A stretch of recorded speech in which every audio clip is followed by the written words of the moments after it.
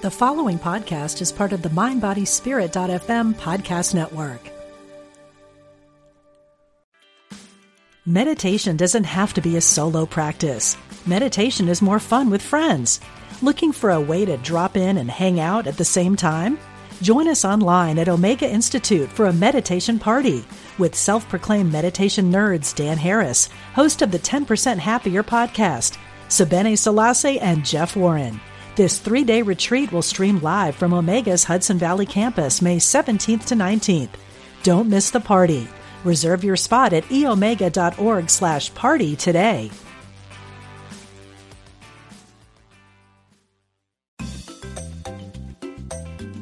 You're listening to Unity Online Radio, the voice of an awakening world.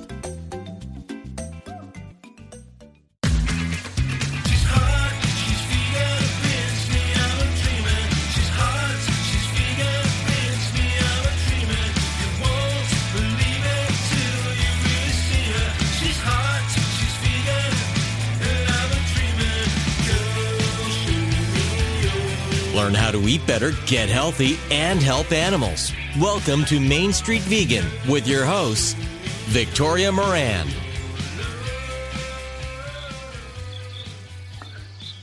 Hey everybody, welcome to the Main Street Vegan program. You know, I don't plan this. It just works out that whenever there are two guests on the program, they often have this eerie synchronicity. I didn't set out to have two saviors of animals on the program today, nor to have both of them Skyping in from the Southern Hemisphere, but that is precisely what's happening. After the break, we'll be speaking with journalist Jennifer Skiff, who's author of Rescuing Ladybugs, Inspirational Encounters with Animals That Changed the World. And first, we're going to be talking with a gentleman in Zimbabwe, and the wildlife you hear in the background is actually where he is. How cool is that? I'm Victoria Moran, your host of the Main Street Vegan program. I'm so happy to have you with us today. And this first guest, joined by chirping other beings, is Damien Mander. He is the founder of the International Anti-Poaching Federation. Damien was an Australian national clearance diver, Special Operations Sniper, and Iraq War veteran. He founded the IAPF in 2009. It is a multinational, not-for-profit conservation organization working across Southern and East Africa. Damien's 2013 TEDx talk on speciesism has been seen more than 7 million times. Welcome, Damien Mander. Victoria, how you doing, mate? I'm doing really well, and I'm so happy to be talking with you because I heard you speak. We met briefly here in New York last year. Yeah. And your story and what you're doing, it could take up 2 shows, and we only have 26 minutes. So let's talk fast and get it all in. You are the quintessential anti-stereotype vegan. How'd you do that? Thank you. And you just called me a gentleman. I've been called a few things before, but I don't remember being called a gentleman. So thank you for that. Well, when I was getting the instructions for today's talk, it said no swearing. Now, you've got to understand, I read an article in a magazine many years ago, and it said that the most offensive people in the world, number 1 came in as Canadian lumberjacks, and number 2 as Australian sailors, and I am an Australian sailor. So I am trying my hardest here to be on my best behaviour. So let's do it. I'm counting on you. Okay. So when you were being a sniper and all of those things, did you have the same soft heart underneath? Or maybe it's not about softness. How did you become who you are? Look, I mean, I grew up I never cared about animals too much or the environment. For me, it was about, I suppose ego is a big killer for a lot of us. And, I was an ego-driven person that was always, felt as though I had something to prove. And, it was one of the reasons I went to the military, and then not only went to the military and became a diver, but then went on to become, special operations. It was about trying to prove something. And then, when you go through Iraq, I did a dozen tours in Iraq, and after a dozen tours, you start to see things through a different lens, and maybe you get an opportunity to see, step back and view life a little bit differently. And definitely coming to Africa. I mean, I didn't join the military to serve my country. I did it for adventure. I didn't go to Iraq to help the situation. I did it for money, and I didn't come to Africa looking for a cause. I went looking for a fight. But it was seeing what was happening with animals and the people that were risking their life to protect those animals that made me really internally reflect and realise there's more to life than chasing the next adventure. And hey, I'd made a bunch of money through real estate and by being a mercenary, and I had some skills that could maybe do something constructive for the world. So yeah, look, we've all got our own journeys. I can't take back the past, and I'm not going to be trapped by it either. We've all got we've got one shot on Earth. Nature's had billions of years to evolve. We've got a simple lifetime, so it's about just continuously moving forward, cutting away the bits that don't work, keeping the bits that do, and growing. Yeah. So an elephant changed your life. Most of us have not personally known an elephant. What happened?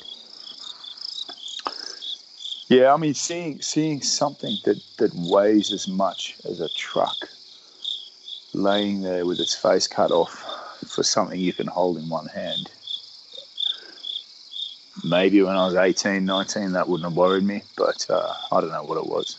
It was things changed. I don't know if it was just getting older or if it was because of the path that I'd walked, but things changed. And, seeing an elephant with its face cut off was enough for me to, the catalyst to start selling off properties. I bought my first house at the age of 20. By the time I'd finished military and in Iraq, I had a decent residential investment portfolio, and decided to start selling that and set up the International Anti-Poaching Foundation. That was almost a decade ago.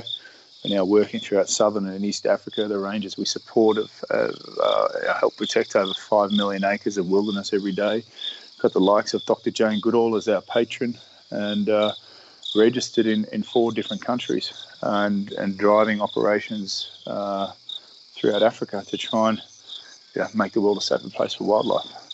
So explain to us, as if we're not educated, because I think a lot of us are not, about poaching. When you talked about the elephant with his face cut off, you're talking about the tusks were removed because these are valued in certain parts of the world.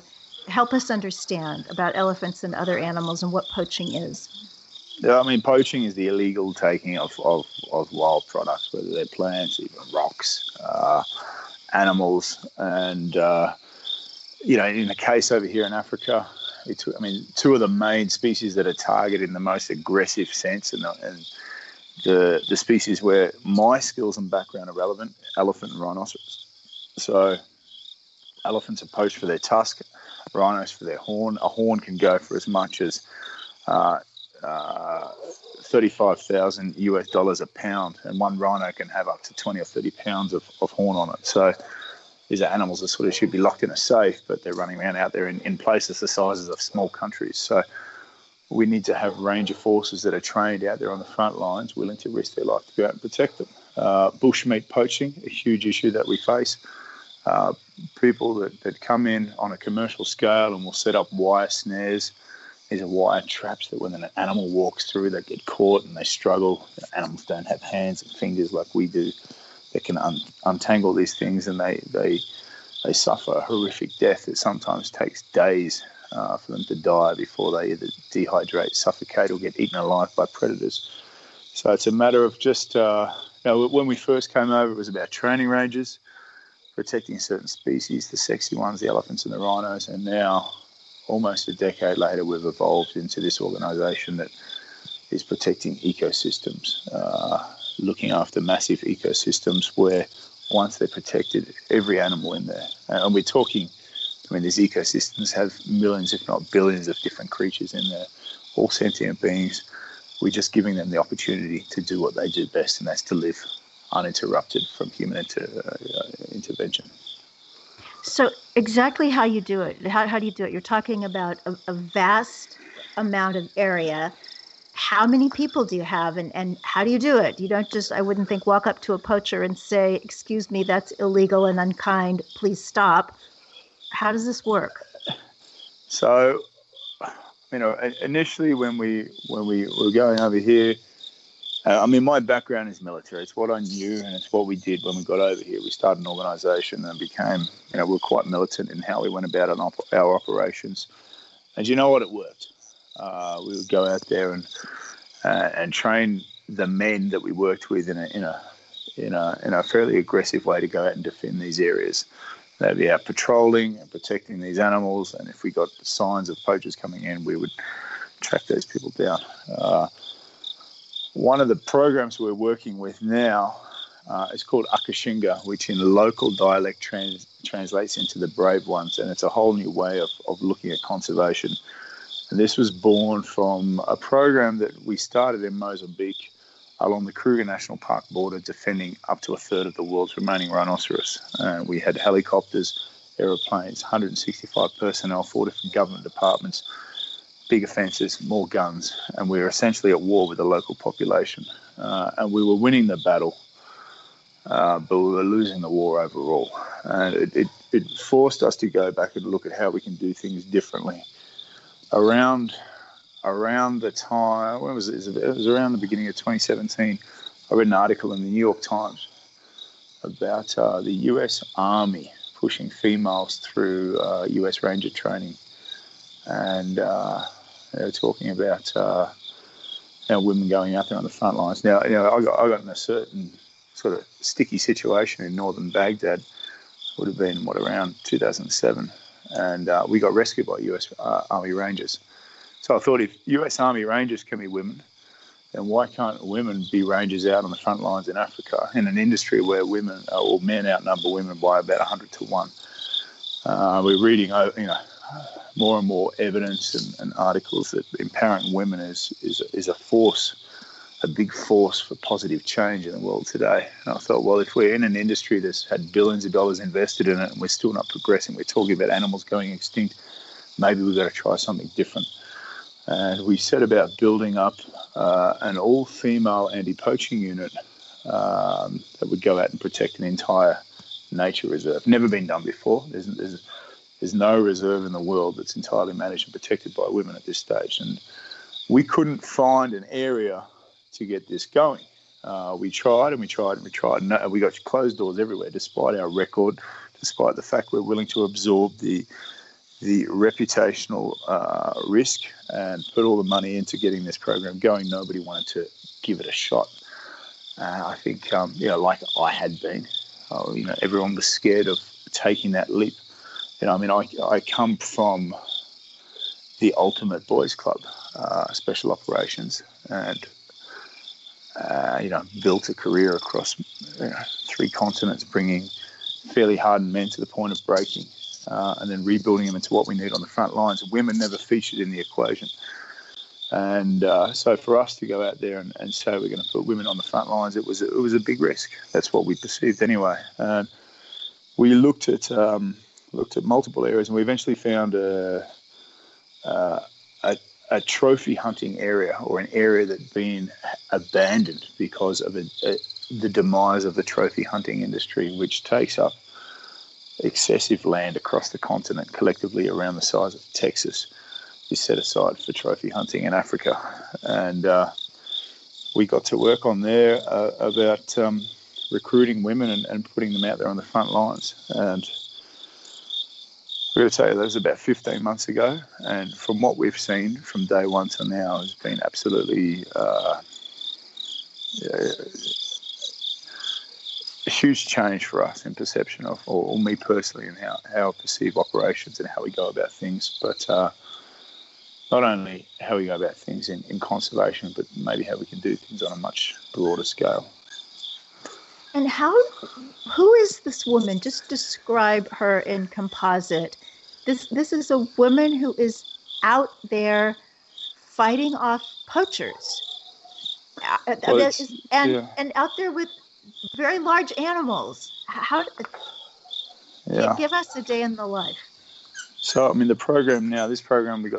this particular project has 47 employees, the majority of which are women. All the women that we have employed are survivors of serious sexual assault, domestic violence, AIDS, orphans, single mothers of animal wives. They are the most marginalised women from these rural communities, and we thought if we're going to create this program, then why not give the ones that are doing it the toughest an opportunity? And we put them through selection, and I put a lot of men through selection, and we've really drilled them. And when you put someone through selection, you're trying to break them. And when we put these women through selection, we thought we were putting them through hell.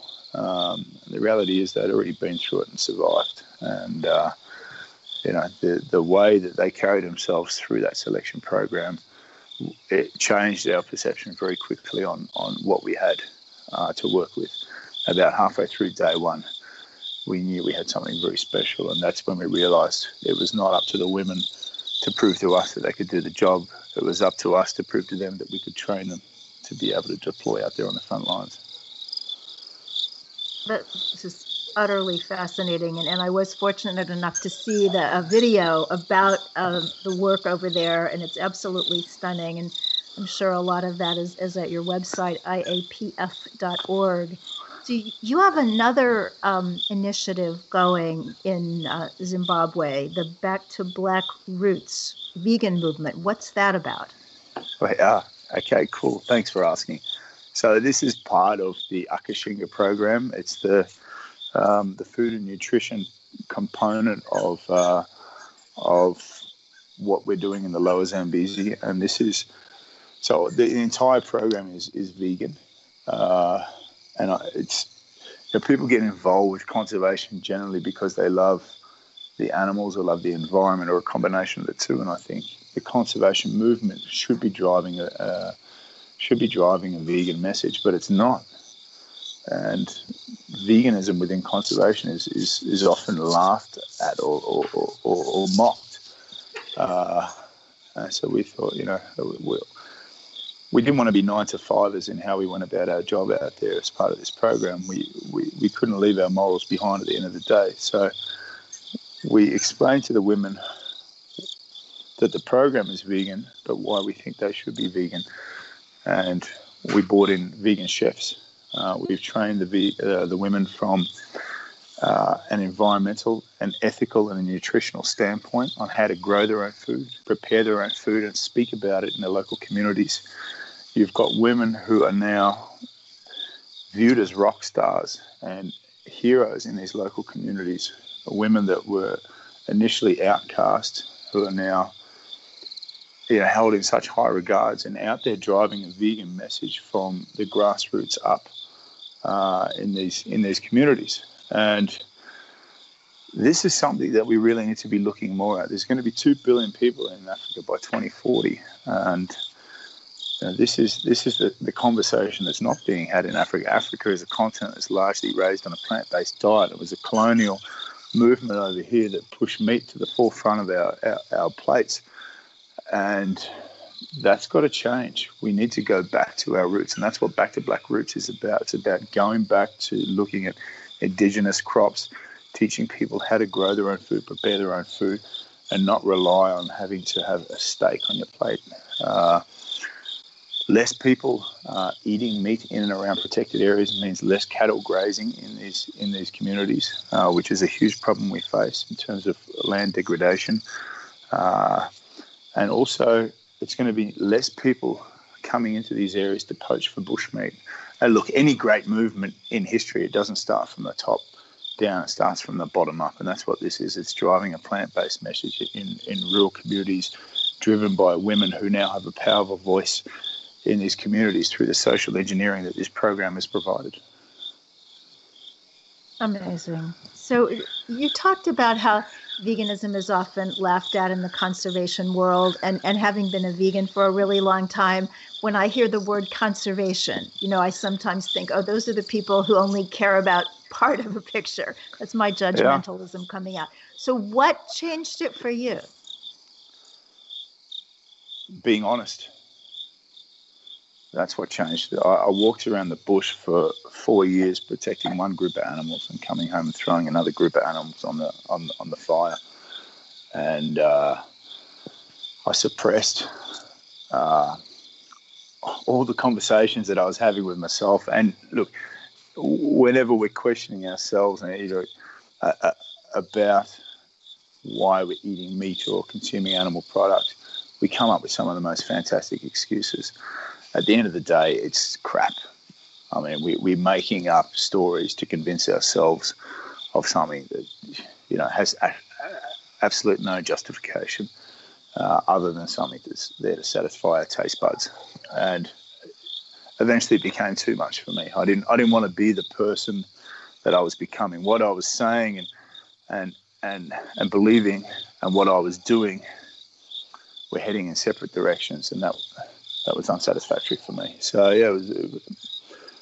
by the time the shutters came up, it was a decision that was easily made, and since then I've never gone back. Oh, good for you. Now, again, just on the educational front, I have heard from some human rights activists who say that the larger society comes down more on poachers, many of whom are just trying to survive, but not so much on wealthy, big game hunters. I mean, obviously, I think they all need to go, but can you kind of clarify that for us? So this program that we're doing, Akashinga, one of the main things that we noticed with women is that we haven't seen corruption. Now, historically, with anti-poaching units, when we formed them, we would have to bring men in from around the country to protect these areas, and that's so they're not influenced on the local community that they grew up with. The fact that we haven't seen corruption with women, it means that we're able to employ 100% from the local community. So that turns the biggest line item we have in conservation, which is law enforcement, it turns that into a community investment. So 62 cents from every dollar that we spend operationally goes back into the community.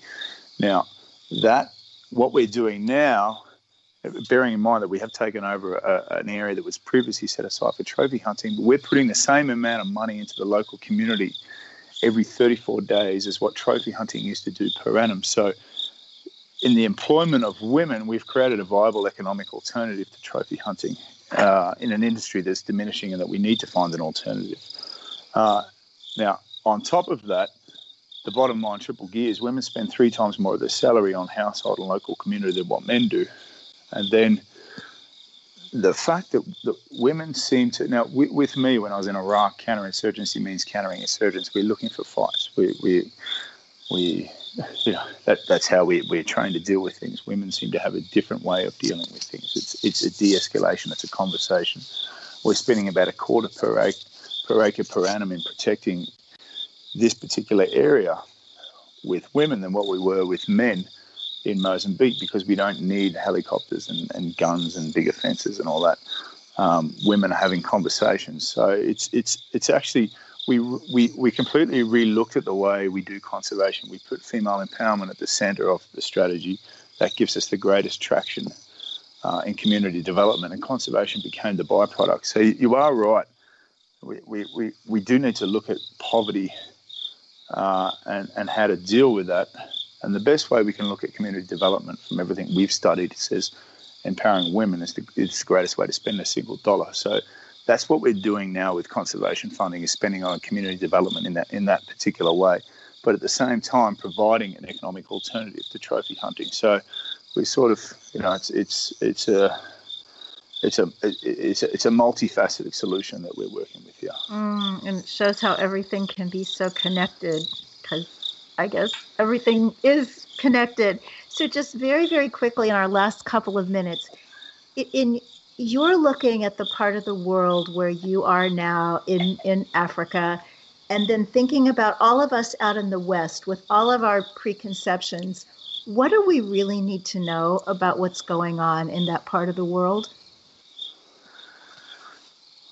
Oh, okay, that's a big question. I mean, look, maybe I'm surrounded by people that are too positive or too optimistic, or I've got too many friends on social media that have a great outlook on things. But I'm positive. Despite all the bad things that we see, the forests we're cutting down, the oceans we're poisoning, the sky we're trying to fry, I'm still positive. And I'm positive because there's more and more people doing good things. And it's the same over here on the ground. Bad stories sell newspapers, but when you get over here and you spend time on the ground, there's a lot of good things happening. It's not just here. I think it's echoing what's happening around the world. Yeah, we've got an uphill battle on our hands, but you know what? More and more people are waking up to the battle that we have, and there's more and more people that I'm being associated with that want to leave something behind. They want to do something for others as opposed to building up something for their personal gain or personal status. And I think there's a movement happening here, and you know what? It's great to be on the right side of history. Oh, it is indeed. And how wonderful to talk with someone who absolutely and undeniably is. And you've proven karma, because you said that you have a lot of positive people on social media. And I think so many people would say, the people in my real world are awfully nice, but put them on social media and that all goes away. So you have even made people positive on Facebook. So that's pretty cool.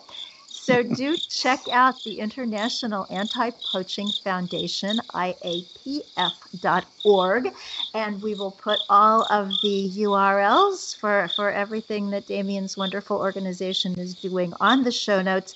And by all means, find his TED Talks. These are incredible. They'll change your life. So, Damien, bless your heart. And thank you so much Victoria, for all you do. Thank you, mate, for what you do. I know you've got an amazing voice for animals and for everything that's right in this world. So thank you very much. Well, it's very easy to have a voice for the animals, and I love just listening. Let's just take a minute and listen to who you've got behind you. Isn't that nice? I was saying before the show, the only chirping you will hear from me is my rescue pigeon, Thunder. And he's good too. Everybody stay with us. We'll be back with more after the break. We are spiritual beings having a human experience. Welcome to Unity Online Radio, the voice of an awakening world. As Unity Online Radio continues to expand its programming and outreach around the world, we depend on the generosity of listeners like you. If you enjoy the programming, please make your donation today by going to unityonlineradio.org and click on Donate. Thank you for your support. Here's a Unity Meditation Minute with Paulette Pipe.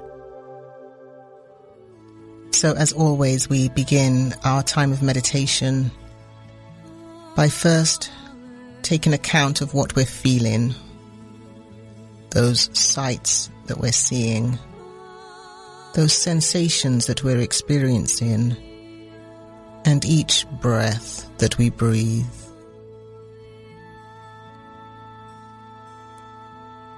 Notice where in your body you're experiencing those sensations. Let your breathing find its own rhythm as we begin the process of letting go, the process of relaxation. Remember why we're here. To hear more from Paulette Pipe and Touching the Stillness, visit the archives section at unityonlineradio.org. Daily Word has developed beautiful card decks to support your spiritual journey. One deck is about healing, another is about finding peace in troubled times. And the family cards are 2 decks, one for parents and one that can be colored on for children, so families can talk about spiritual principles together. The card decks are available from Unity. Go to unity.org, then click on Shop or call 1-800-24-UNITY Monday through Friday. Did you know Unity has published a new book by Eric Butterworth? This wonderful writer and teacher, who is loved by so many people, left a recorded class called Practical Metaphysics that has now been turned into a book. It's vintage Butterworth. He explains how to live from a deeper state of consciousness and awaken to health, love, prosperity, and peace of mind. Practical Metaphysics. Find it online by going to unity.org and click Shop. If you could talk to an angel, what would you say? Join Jerry Gavin every Monday at 5 p.m. Central for Angelic Connection. Jerry shares messages from his guardian angel, Margaret, in combination with ancient healing practices to teach people how to listen to their spirit. Jerry can help you strengthen your connection to the angelic realm and receive clear messages of help and healing. Call in and join the show every Monday on Unity Online Radio. Call now with your question or comment. 816-251-3555. That's 816-251-3555.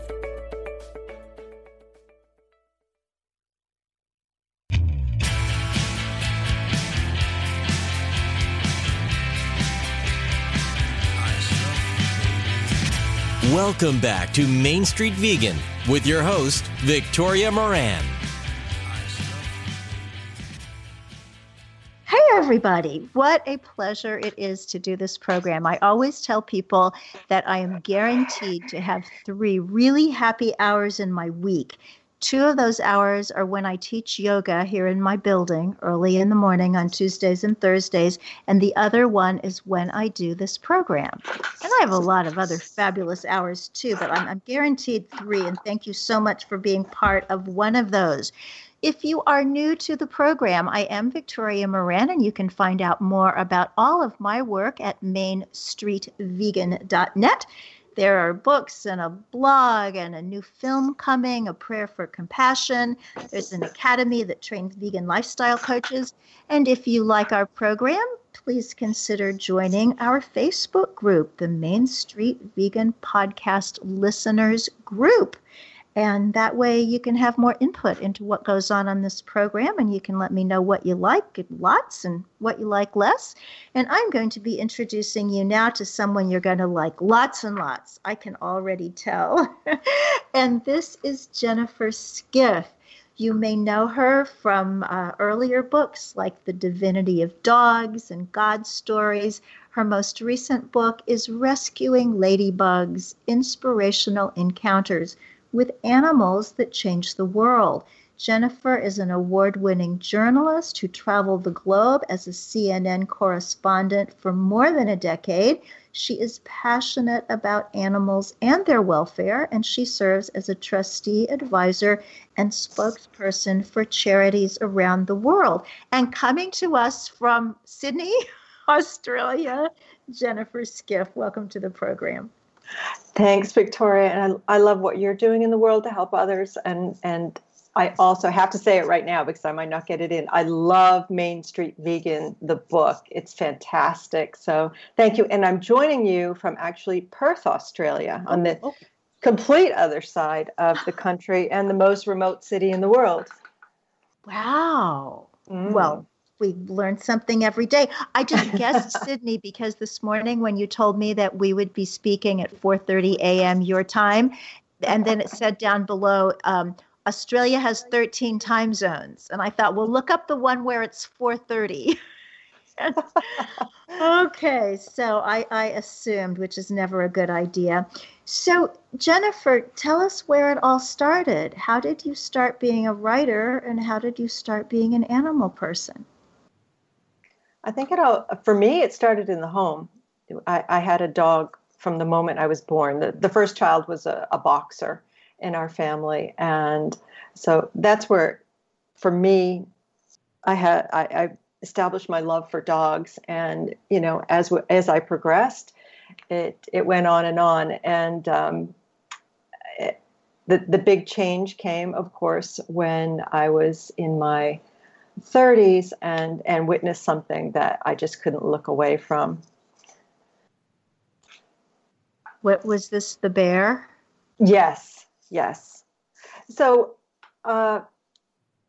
having a love for animals, is one thing when you have pets in the home and everything, but sometimes there are things in your life that you see that you can't look away from. And that happened for me when I was, I think, about 32, and I was in the country of Laos, and I was researching a book I wanted to do on the Vietnam War. And I was in a cultural park and just walking down a path when my boyfriend at the time, who's now my husband, screamed out, "Jenny, don't come down this path." And of course I did. And there were 5 bears, and they were all in extreme confinement in cages that they had literally grown into. And they were surrounding a statue of Buddha. And I walked up to one of the bears, and his paw was in his mouth, and he was crying, and there were tears coming down his face, and he was rocking. And we connected, and we had, I would definitely say, a telepathic connection, and I felt his suffering, and it was extreme. And he pushed his paw out, and he showed me his paw and basically said to me, look. And I looked down at his paw, and there were red blisters all over his paw. So I asked my government minder who was with me, what's wrong with his paw? And he asked the zookeeper, if you will, and they communicated in Laotian, and they came back to me and said, that's where people put their cigarettes out. Oh my God. And in that moment, John immediately said, "Jenny, you can't save every animal in the world. It's time to go." And I just, in that moment, I said, I can't look away from this. I cannot leave this situation.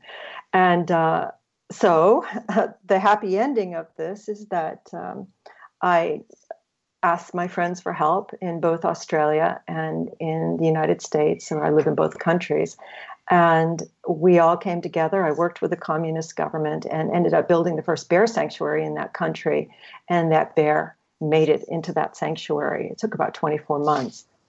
And this book really is about people like me who had that moment and went on to, unlike me, probably change the world for a species of animal, and in doing so, change the world for the rest of us. Well, that's why it is such a powerful, powerful book. And my listeners will know some of the people that you talk about in this book, the photographer Joanne MacArthur, Zoe Weil, the humane educator, and Jill Robinson. Is that Animals Asia? Yes, she's the co-founder of Animals Asia. Mm-hmm. Right, and Josh Baugh, Peter Singer, who was my guest last week. So yes. There are some familiar people, and there are some unfamiliar people as well who have gone out on a limb, either regularly, this is what they do for their lives, or, as you say, one thing happened one time that changed everything. So what's the difference that you see between these people and all of the many people who say, well, I love animals, but they didn't make it into your book? What's the difference? I think that what they saw was so confronting that they couldn't look away, number one. No, because most people don't see what's actually going on in the world. And that's one of the reasons I wrote this book. I wanted to enlighten and educate everybody on the atrocities that are going on. So I think a lot of people witnessing might just do something about it. But there is a spiritual connection that happens when you allow yourself to connect with an animal.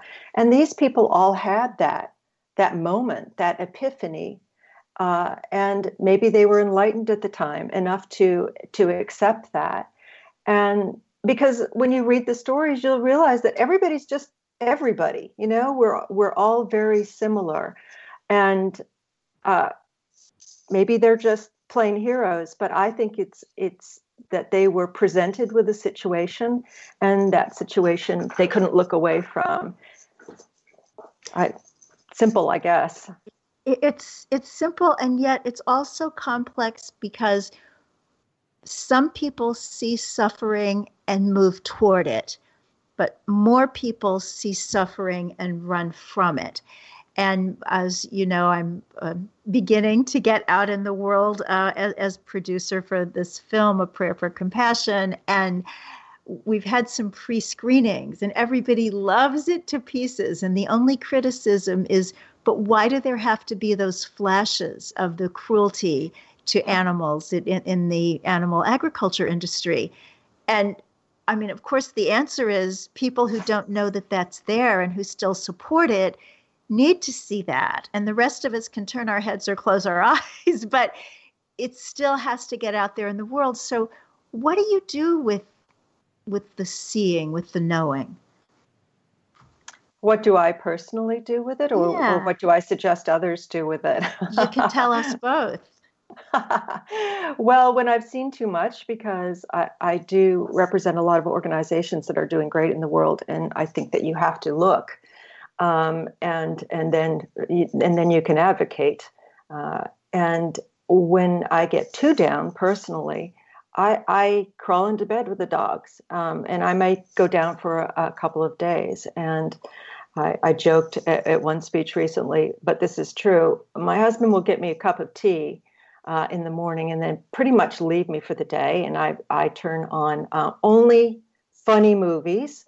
And then in the afternoon, he comes home and will open the door and throw a bag of potato chips at me. And that will usually bring me out of my own depression. And, then you just keep going. Or like I try to drag myself to a class of Bikram yoga, and that usually blows out the cobwebs, if you will. But there are some people who I guess are meant to look, and there are some people who have a really difficult time. And why wouldn't they? Why wouldn't they, with what's going on? Mm-hmm. And so I suggest always, there are so many ways to activate without looking, just by signing petitions, just by not participating in the cruelty, by the way that you eat, by not taking your children to events where animals are exploited, and supporting the charities that are actually very effective at creating change.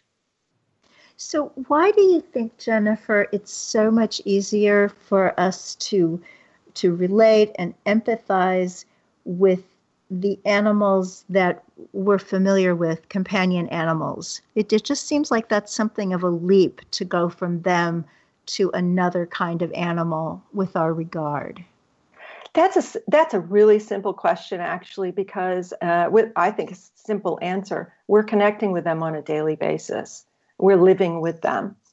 If you talk to people who have farm sanctuaries like Emma Haswell, she'll tell you that every single animal that is there, she connects with and has a personal connection with and can relate to. I've had, and you will see in this book, that's what this book is about. People who have connections with other species of animals that weren't pets, and how they really established relationships, and they communicated with them and saw them differently, saw them for what they are, just sentient beings. Mm-hmm. And I like the spiritual connection that you talked about. When I first picked up your book, and I never open a book to page one, I always kind of let it fall open. And this is a decent sized book. Your book has almost 300 pages. And where it fell open for me was on the first page of the chapter called Pigeon, because I have this adoptive pigeon, and I get to share with you first and all of my listeners that something wonderful happened this past weekend. My daughter is on tour performing, and I got to see her out in Pennsylvania, and rather nervously said, "Do you think that when you come back from your tour, that Thunder, the blind pigeon, half-blind pigeon, could keep living with us?" And she said, Oh, sure. I wasn't looking to adopt a bird. It was just nobody wanted him because she does wildlife rehab. And I am so happy because living with this pigeon has opened up an entire new world for me. So that, I think, is why farm sanctuaries are so wonderful, and places where we can go to experience animals of other species, because once you know them, everything's different. Congratulations. Thank you. Well, most people would say the opposite. Oh, my daughter is taking the pigeon home this weekend. And that's great. That's great news. Well, when you're back in the States, you'll have to come and visit and meet Thunder. So let's look at the average person out there. And we're not even going to go into veganism just yet, but just regular people who care about animals. What can they do to improve the lives of animals? And maybe that will get into veganism. I would if I were answering the question, but I'm asking it. What do you tell the average person in terms of how to make life better for animals?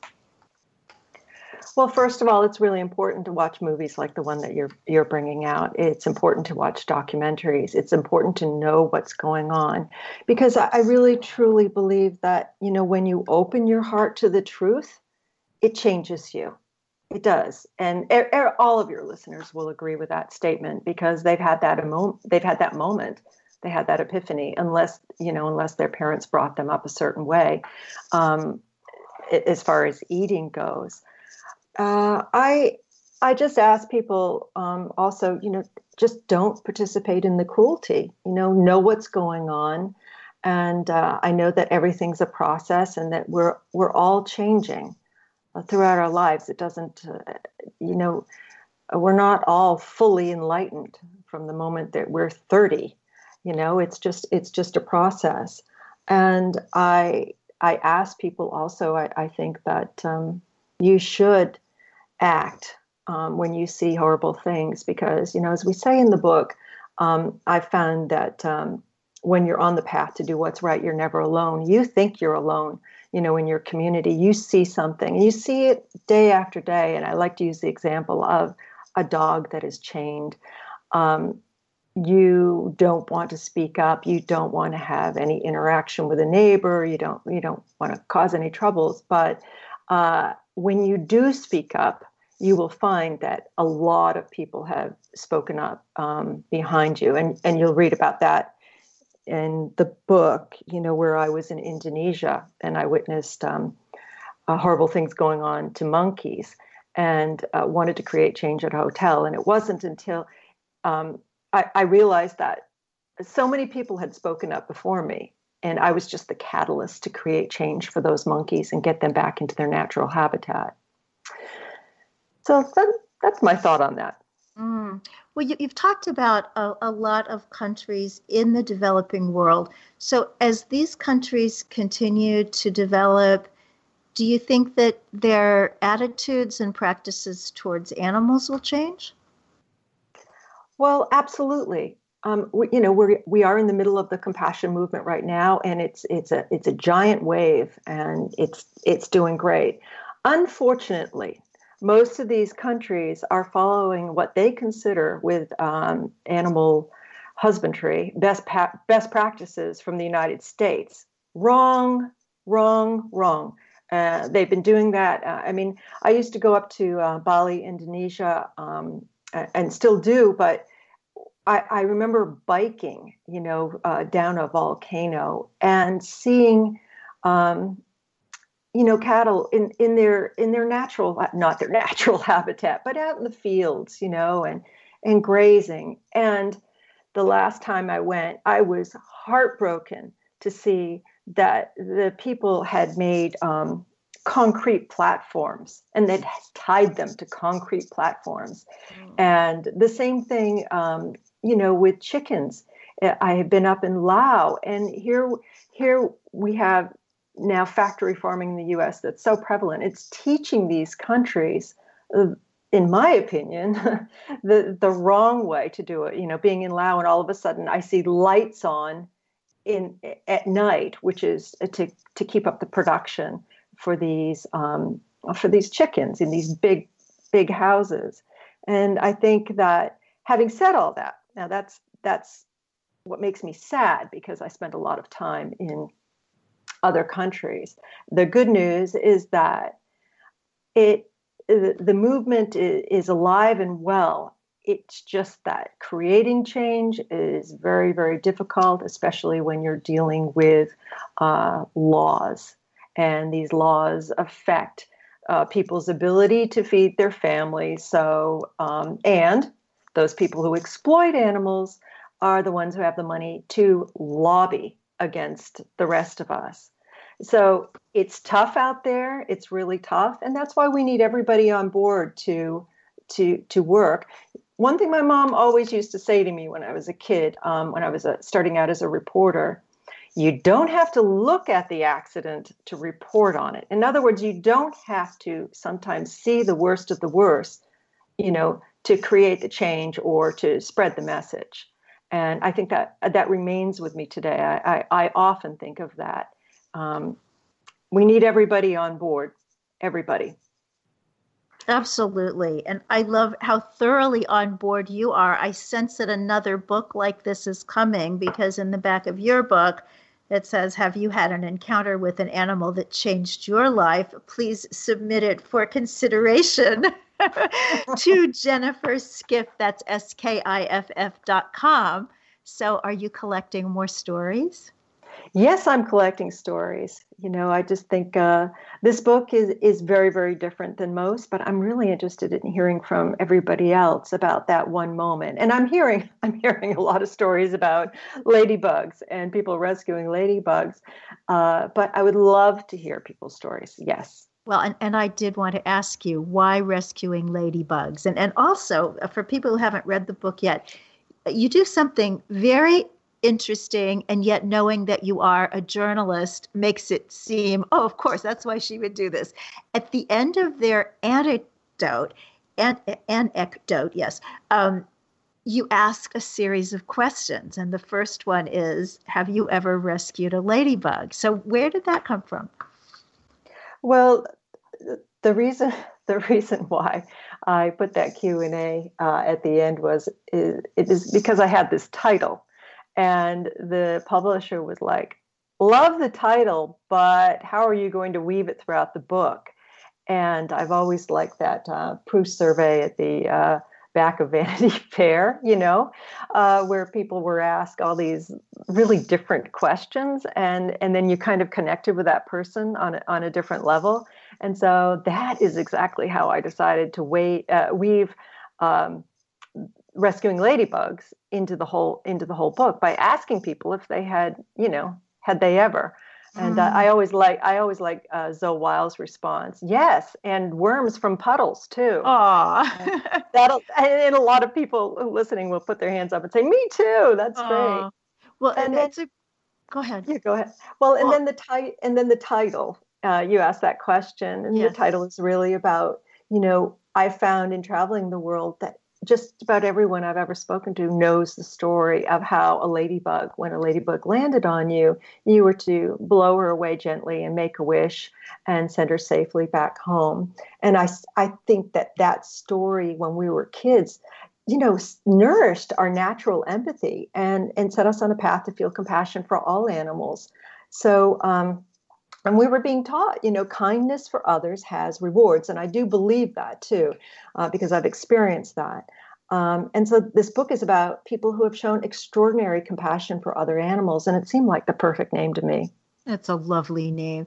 I wanted to ask you about one of the other questions that you asked everyone featured in the book. You asked about their diet, and some are vegan, many are not. And there are answers like, I eat some grass-fed beef and some free-range chicken.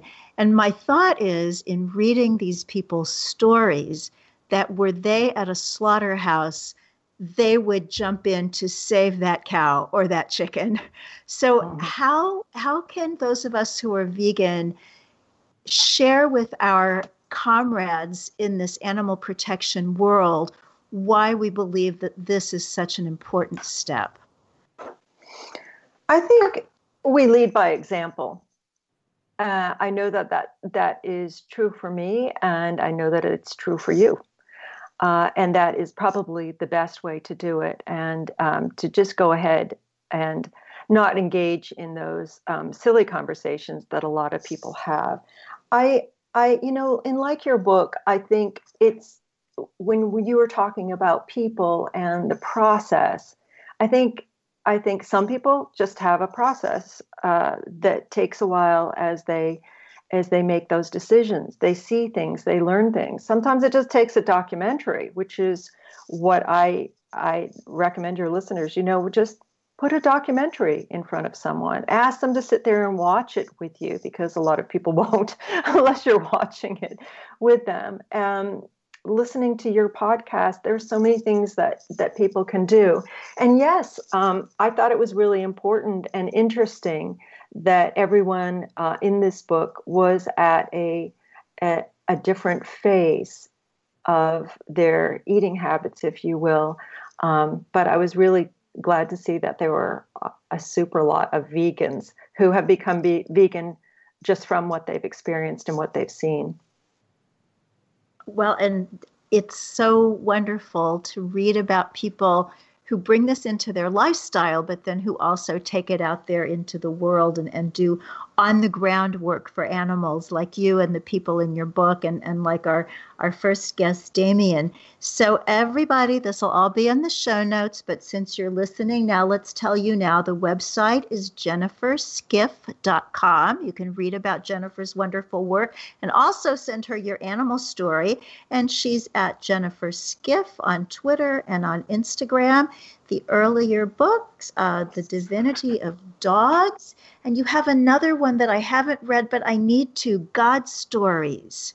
Give me 20 seconds on God Stories. God Stories is all faith, and it's about people who had an aha moment that made them go, oh, there really is something more. So not just spiritual epiphanies, really, and it didn't have to be about a God per se. It's just about that moment where they realized there was more. Oh, I love that. My favorite television show is God Friended Me. And my husband was asking me today, what's your second favorite television show? And I'm thinking, I don't know, maybe we go back to the 90s and say it was Touched by an Angel. Yeah. Sweet. It's a little bit like asking, who's your favorite guest? All my guests are my favorite, as are all my listeners. God bless you, everybody, and eat your veggies. Thank you for listening to Unity Online Radio, the voice of an awakening world.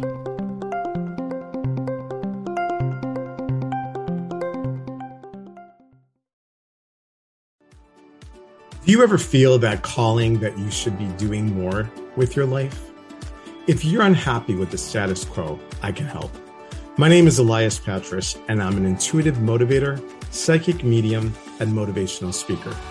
I know that feeling, and on my podcast, Your Inner Voice, I can help you answer that call to step into your life's purpose.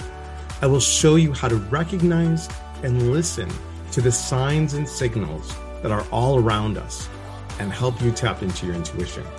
Join me for the show here on the mindbodyspirit.fm podcast network and wherever you get your podcasts.